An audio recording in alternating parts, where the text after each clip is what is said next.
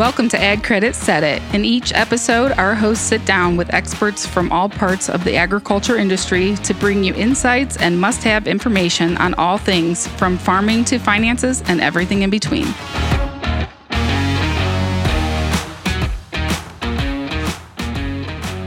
We are back for another episode of Ag Credit Set It. I'm Phil Young. Today we have a double header feature for this episode. We're talking with Matt Reese and Dusty Sonnenberg. They host their own podcast with the Ohio AgNet, ingeniously named the Ohio AgNet Podcast. Both of these guys have extensive experience in agriculture as well as in ag communications. We thought it'd be great to have them on today to talk Ohio ag and how ag communication and ag information in general is being disseminated today. Welcome, Matt and Dusty. Welcome to the podcast. Thanks for having us. Yeah, thanks, Phil. Good to be here.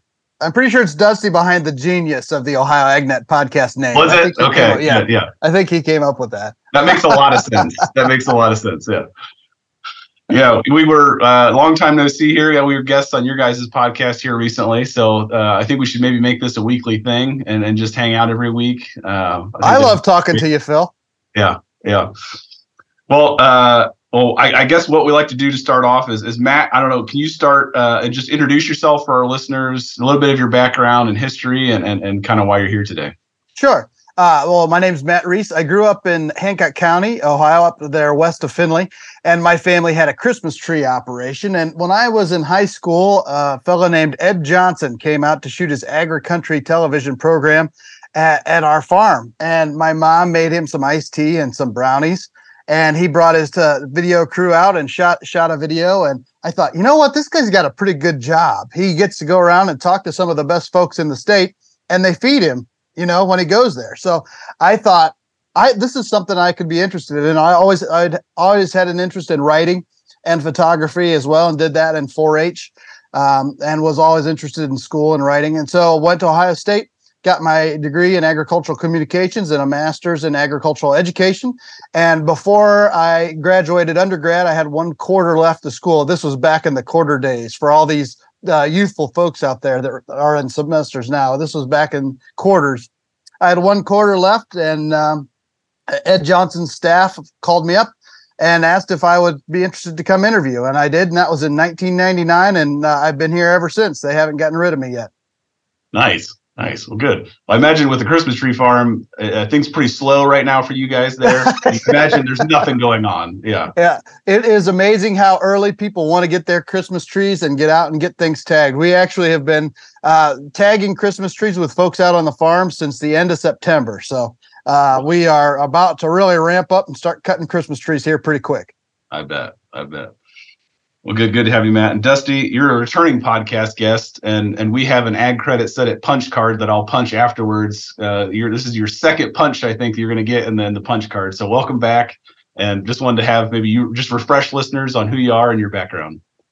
Sure, thanks. And I was going to ask about that, Phil. I do have my card in my wallet, so I'll make sure I get that to you before we leave today. It's a distinguished group, I know.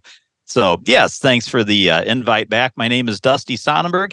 And also work alongside Matt Reese with Ohio AgNet and Ohio's Country Journal, serving in a role that's called Field Leader. That's a position that we sort of jointly do with the Ohio Soybean Council. But backing up, I also graduated from The Ohio State University, a degree in ag education and dairy science. And fast forward now and work with the Ohio AgNet and also run a dairy heifer replacement operation.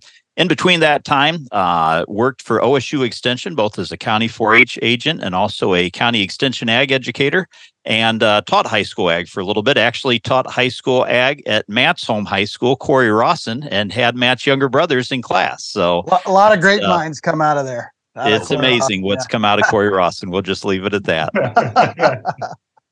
But did that and then went into private consulting. I'm a certified crop advisor, also managed a precision agriculture company. And then as the farm grew, went into farming full time. And with some changes on the farm, that opened up some opportunities to come alongside Matt and the crew at Ohio's Country Journal and Ohio AgNet. Also do a couple local radio programs here in Northwest Ohio. And have the privilege of serving as chairman of the board for Ag Credit. Awesome. Yeah. He is awesome. It's just every time he walks through what he does, I'm like, man, he does everything. Yeah, it's just awesome. He does. Well, yeah, we're both podcasters, and I always just like to kind of start off with this is just, how did the Ohio AgNet podcast get started? How long have you been doing it? And then where did you guys come up with the idea? Well, how long we've been doing it, I'm not exactly sure how it started, but it did get started as podcasts were becoming more popular. We thought we needed another way to connect with Ohio agriculture out there. And as podcasts were emerging, it seemed like a good thing to try. So honestly, when we started this, none of us even really knew what a podcast was. We would record it on Facebook Live at our office with Bart Johnson and Dale Mignot. Ty Higgins was with us at the time too, and we would just sort of sit around and talk about what we did through the week. And we started to realize that what we do during the week is kind of interesting. I mean, we get out and about. We're at different ag events. We're talking to different agricultural experts around the state. And we would talk about what we did and then highlight some of those interviews on the podcast. And that's kind of how it got started. And we just sort of went along doing that. And then all of a sudden 2020 hit and we had to shift everything around, as everybody did. And when 2020 came along, we went to remote podcasts. And all of a sudden now, in the radio business, of course, remotes and getting out and about is very important, but we didn't have that outlet anymore. And we discovered very quickly that the ball that had started rolling with the podcast was now our number one way to reach out to people that had no other contact with anybody else. And it all of a sudden put us in a very interesting position. So once 2020 sort of hit and our podcast became extremely popular, we got huge responses and we switched to doing it all remotely. And that kind of changed how we've done things. And we continue to do it that way. For the most part, we do some in person now. But what started as a group of us just sitting around in person at the office, sort of bantering about our week, turned into us inviting a guest and joining us every week to talk about whatever ag issues they want to talk about. But we still continue that tradition of highlighting the interviews we also got throughout the week. So if Dale Mignot's out and gets a really good interview, we'll include that audio on the podcast. Or if Dusty's out talking to a soybean producer and has a good interview, we'll include that in the podcast as well. But then we also have a guest. And the going remotely, we determined in 2020 when we did that, it makes it a lot easier to have a guest. So now we work on having a guest every week. And so it's sort of evolved several times through the course of how we do things, and remains a nice way to reach out and stay involved and stay connected with Ohio agriculture in a little bit of a different format. Nice. Okay. And you guys, so it sounds like, been doing this for 2.5, maybe 3 years-ish. No, we were doing it a couple of years. We've done over 300 of them, and we do one a week. So I don't know, whatever that is. But we were doing it a year or two before 2020 hit. Okay. And then it's sort of evolved since then. Yeah. I came on board in August of 2019, and they were doing it long before I came on to the team. And, I think like Matt said, one of the neat things, especially through the pandemic, but even before that, a lot of times if we're out on the farm, we're busy doing what we do. And in a sense, we operate in our own little bubble or our own little world of what's in the local community, and sometimes don't have the opportunity to connect with what's going on around the rest of the state or in the region or even the nation. And so the podcast allows us to bring information a little bit more in depth than maybe, a minute and a half radio interview, to get a little bit better information, more in-depth information, and really tell the story of agriculture from other parts of the state and just help connect people. Do you guys have a favorite episode or a favorite person you've interviewed or topic that you guys like to talk about, or have had a couple different favorite episodes? Well, besides that week we did you guys with Ag Credit Said It, that was probably at the top of our ratings and everything. It was a home run, Phil.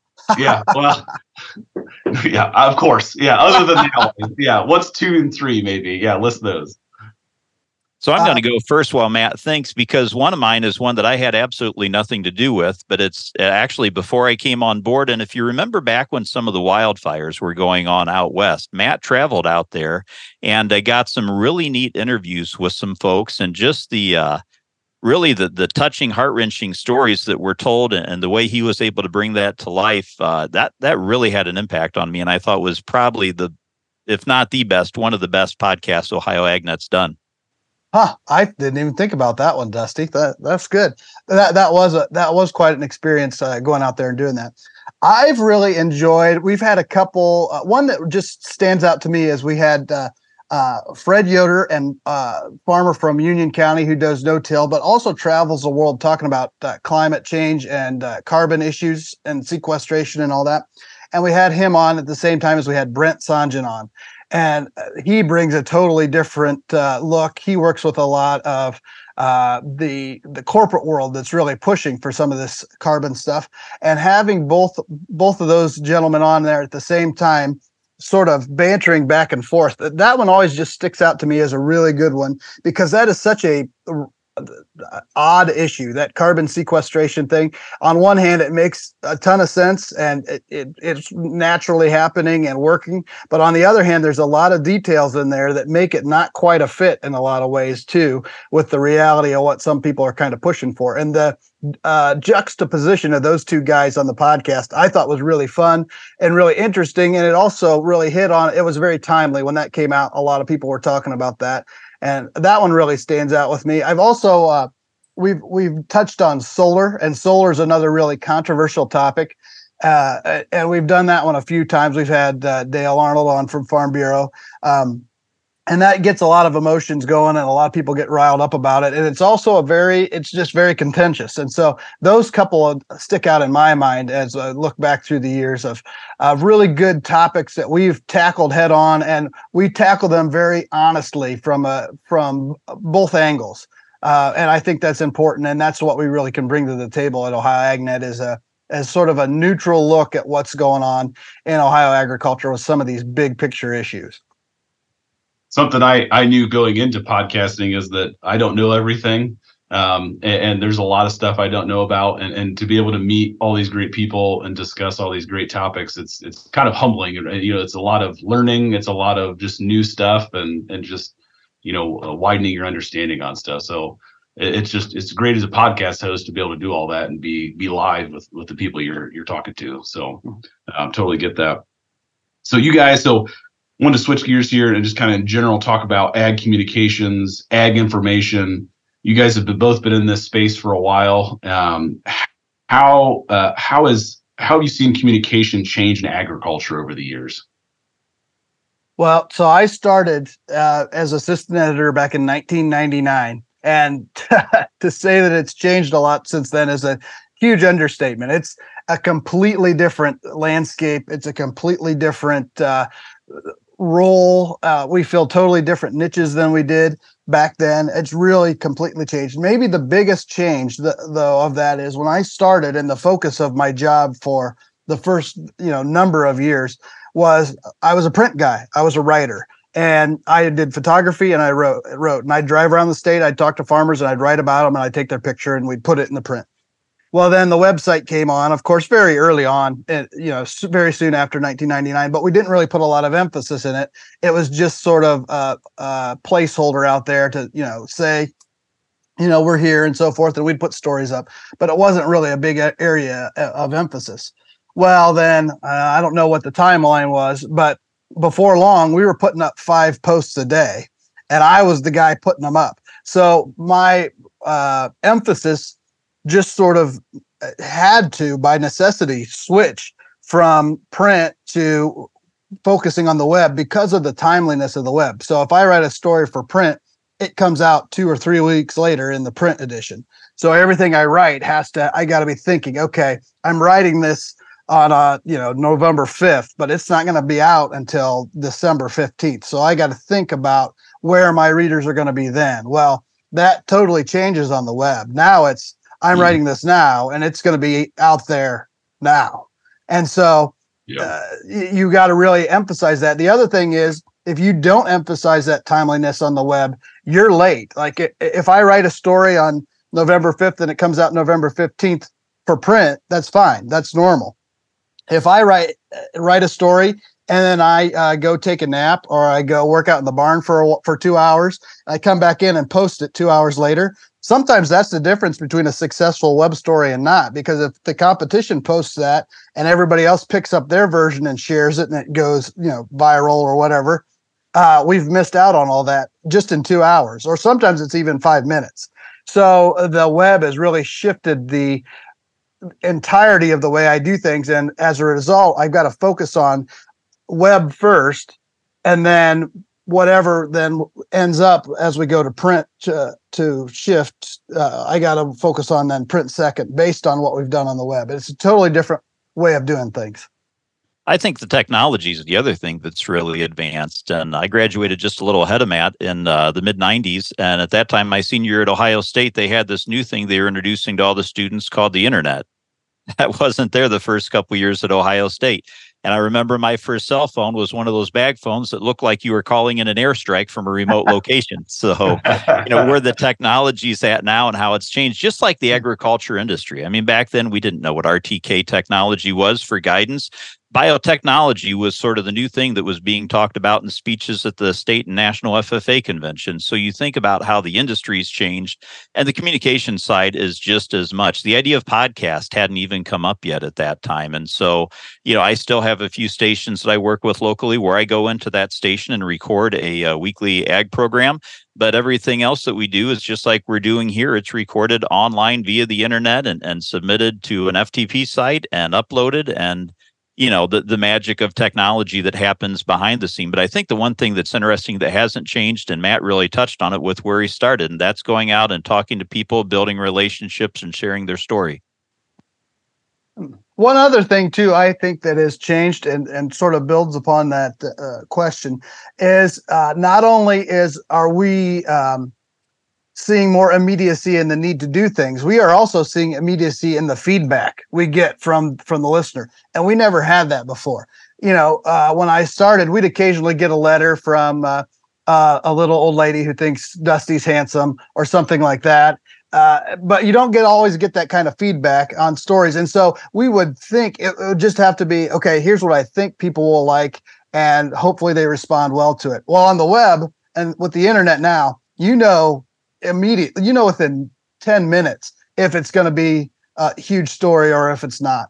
And that changes things a lot. And the other tricky part of it is a lot of times the things that people like and that, are really big aren't necessarily the hard-hitting agricultural news things that we have traditionally tried to focus on. So, for example, if I do a in-depth story on the Farm Bill and all the ins and outs of that, and I take 2 or 3 days and I research it and I talk to all the expert sources and put hours and hours into the story and I put it out there, great. But if Kim Lemon, our coworker, takes a picture of her cute barn cat and puts it up there, which is going to get the most clicks online? Which is going to get the most traction? Is it the Farm Bill story or is it the cute barn cat? Mm-hmm. Right. And so you got to start thinking, okay, now who are we? What is our role? And what should we be doing versus what generates the information, what generates the most clicks? And then in terms of advertisers, what are advertisers interested in? They're interested in the clicks too. So we can put the barn cat up there and it's going to get a lot of clicks. But it's our job, it's our role as the communicator in agriculture in Ohio to do those Farm Bill stories, even if they get 5 clicks and I spent 10 hours on that and Kim's kitten gets 10,000 clicks and she spent 5 minutes on that. It's all part of the package, and we've got to figure out how to find that balance. And it's been an interesting challenge as we navigate the changing technology and everything else. I think I've learned Matt has an inferiority complex to barn cats. Yeah, right. Yeah. I do. It also sounds like if you're getting, handsome Dusty letters, maybe you should just post more pictures of Dusty online. I think, yeah. Like that's going to drive a lot of clicks. I think it would. Yeah. Maybe we need a calendar. That was my grandma that wrote in, so that's the real truth behind it. 12 months of Dusty. I think we need to start a new venture, the calendar. Yeah, there we go. Dusty in the barn. Dusty in the tractor. With Dusty holding a barn cat, maybe. Yeah. Dusty holding a barn cat. Good. So you guys have, all these mediums that you guys are doing. What would you say is the most popular? Is it print media? Is it podcasting? Is it videos? Is it online article, blog? What is it? So it's really interesting. I still think it's the staples. It's the print and it's the radio and probably the radio first, then the print. The agricultural sector is old school, and farmers still want to hold on to something and read, and farmers want to have the radio on in the farm shop. So we do all these, and all this stuff is kind of bells and whistles, the podcast, it's bells and whistles compared to what the reach we have on the radio and so forth. Now, having said that, we would not be relevant or functional or viable if we did not have our web presence. That is absolutely necessary. But in terms of the impact we're making for the people who advertise with us, I would say it's radio, then print, then web after that. Now that's changing and that's shifting, and social media has an impact there and all that. But if you could go out and we get a story online and it gets, 10,000 views, that's great. Our print circulation is 20,000, right? So our print is going out to 20,000, and 20,000 people are seeing that in print. If we're giving high fives and doing cartwheels if a story gets 10,000 views online, you see the difference? And so advertisers see that number and they're like, wow, 10,000 views, that's amazing. Well, our circulation is 20,000 and our radio reaches much more than that. So in perspective, it really is still the old school things. I'd be curious to see what Dusty thinks, see if he agrees with me, but that's what my opinion would be. I think you're pretty close. I think it is in all of the above. I mean, I think it really depends on the individual consumer and what way do they like to receive their information. We have stuff that goes out on LinkedIn occasionally. We have stuff on all the social media aspects that are out there that folks can participate in. Obviously, we've got folks that are loyal podcast listeners. We got folks that they will have that radio on, like Matt said, in the farm shop, and they will make sure they are there at that time when our midday farm program comes on to catch the markets. We have people that literally, I think for Matt's case, wait by the mailbox to see when the latest issue of the Country Journal comes out. They know when that mid-month issue is going to be there, and they're expecting it, and they'll read that cover to cover. So I think it really is dependent on the individual, but I think they are all highly effective, and I think our advertisers have found that out as well, that it really isn't all the above. Okay. Are you guys kind of shifting gears? Any hot topics that you guys have seen this year, maybe spilling into next year, that in ag that you guys see coming, or obviously the farm bill is a big one? Any others? Well, the one I've been hearing about the most and comes up almost every time I talk to any farmer anywhere around the state is the hazy, smoggy smoke issues from the Canadian wildfires this spring. That just comes up over and over. And I thought, we're going through harvest here. We're seeing really good yields out there. I kind of thought we'd move past that, but no. Every time I talk to a farmer, they're like, yeah, I think the hazy smoke from the wildfires definitely impacted something. Nobody's quite sure what it impacted. And honestly, I don't know that if you look at the science, I don't know that it really did, but it certainly did generate a lot of conversation, and it was an anomaly and it was unusual. And so that just really sticks in people's minds. So that's one we keep talking about over and over. And then, other big topics. I think the number one issue facing Ohio agriculture by far is farmland preservation and keeping agriculture in Ohio. As we see this development around the state of Ohio, I can picture a future in 50, 100 years where agriculture is no longer a viable situation in Ohio because of this development in some of these areas. And that to me is a really big concern. And it's a concern for just the reality of food production, but also the structure of our society and the fabric of our culture in Ohio. I see a lot of really challenging situations in terms of farmland preservation moving forward. Yeah, Matt probably hit the two biggest ones right there. I'd say that folks are talking about. Obviously, you've got all the perennial issues that come out. It could be the weather, whether it's drought or rain. Markets are always something folks are talking about. Geopolitical issues. Before we had the MFP, the market facilitation payments, when we had the trade issues going on with China, then we had the Ukraine war come in. Now we've got things going on in the Middle East. All those different aspects that play into, the markets and markets, not only for our livestock or for crops, but also for livestock. Luckily, we look at what are some of the recent developments, go back, and when we had State Issue 1, when that State Issue 1 was hold the Animal Care Standards Board initiative and everything. So it's a constantly evolving thing, and that's probably one of the things that's exciting about this field, but also the most challenging is what's hot today may or may not be hot tomorrow, but it's still important that we have good in-depth coverage about those things and we don't just sort of walk away and forget about them. I think your more mainstream news cycles are very short, and what's hot in the morning may not even be discussed that evening on the news or the next day, but we have to make sure that we're giving due diligence to those issues and digging a little bit deeper to see how do they impact producers so we can provide them information to make the best management decisions possible and keep their operations viable. How do you guys, how do you guys stay up on what's current? How do you guys do research? Where do you guys look, and what does that look like? I just talked to Dusty. He knows pretty much everything. That's fair. Phil, some of that does go back to your earlier question about technology and what's out there. And there are so many more ways to get information than, there used to be. Just no different than when you go to do research. It used to be you went to the library and you went to the card catalog and you understood the Dewey Decimal System and you found the materials you need. And not that that's not still relevant and viable, but there's now so many more ways out there. And there's just like in the regular news and the AP and things like that, there's a lot of other good ag news sources and networking that goes on.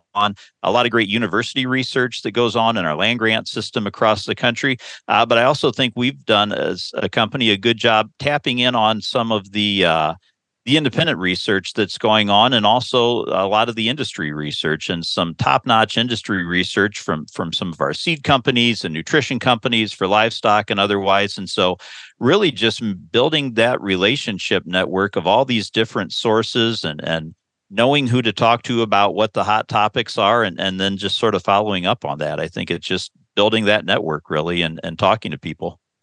Yeah, and I get, and I'm sure Dusty does too, I get hundreds of emails every day from every kind of ag organization from every corner of the country. And so those organizations do a good job. We follow the national and the state corn and soybean checkoff organizations, the livestock groups and so forth. And those groups are all doing their own thing to cover what's going on in their industries. And we sort of organize all that and filter it and pick out the pertinent stuff for Ohio and do that. And then once a week or so, as we were planning out what we're going to put on the website and so forth, I call it going shopping. I just go shopping and I go to all the websites of, the OSU extension sites. I go to Illinois extension agriculture stuff. I look at what Nebraska's putting out. I'll go see what Penn State's putting out. And I just sort of go shopping through I have a list of websites I just go check out to see what's going on, just to stay on top of what is happening out there, not just in Ohio, but around the country. And then a lot of times what happens around the country ends up affecting Ohio as well and has some relevance there. So we get a lot of information sent to us, but then I also do go out and try and just stay on top of what's going on in other places as well. Yeah, the best part and most challenging part are probably the same, the tremendous diversity that's out there and being able to sort of sift through everything and find out what it is to be able to work for. Well, I appreciate you guys, everything you guys do and the information you guys provide. It's always great just to go to your website and listen to you guys and just be up to date. So thank you very much for joining us today, and just thanks for your service, guys. I appreciate it. So thanks for having us. It's a pleasure. Yeah. Well, hey, remember to check out Ohio AgNet podcast while you're looking up the next great episode of Ag Credit Said It. We'll be back soon for another episode where we sit down with Brian Ricker, CEO of Ag Credit, and Sandy Musgrave, Chief Human Resources Officer, also at Ag Credit, to discuss core values and how you can create core values in your farming operation. See you next time, guys. Thank you for listening to Ag Credit Said It. Be sure to subscribe so you never miss an episode. While you are there, leave us a review to help others find the show. Let's talk ag in between episodes. Follow us on Facebook, Twitter, and Instagram at Ag Credit. For more tips and resources, visit agcredit.net.